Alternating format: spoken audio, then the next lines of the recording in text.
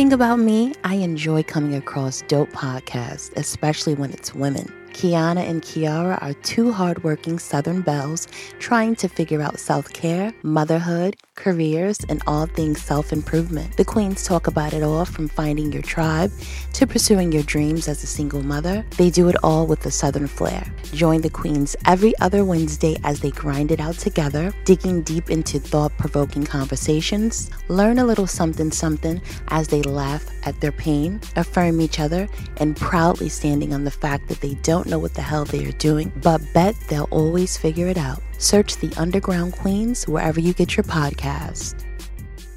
Hey dope chicks, we are back with another motivational fix.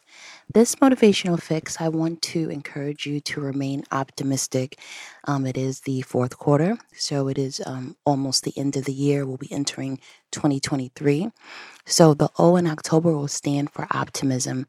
And as the seasons are changing, moods can change and everything.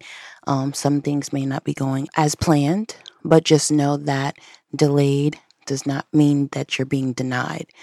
So go ahead and remain optimistic. Wake up every day. Be intentional.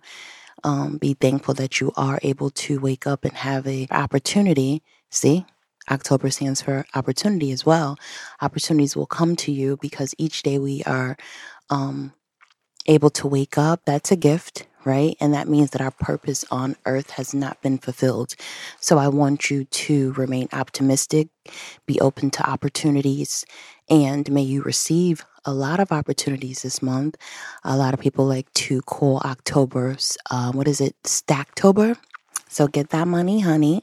And if money doesn't come to you this month, again, remain optimistic because we still got November. That's Movember, mo money. And then we got December. And that's, I don't know, I think that's just December and then Christmas. So you can get some Christmas gifts. But yes, the O in October stands for optimism. Remain optimistic and opportunities. And that is your motivational fix. I do thank you for tuning in to Dope Chick with Ambition podcast.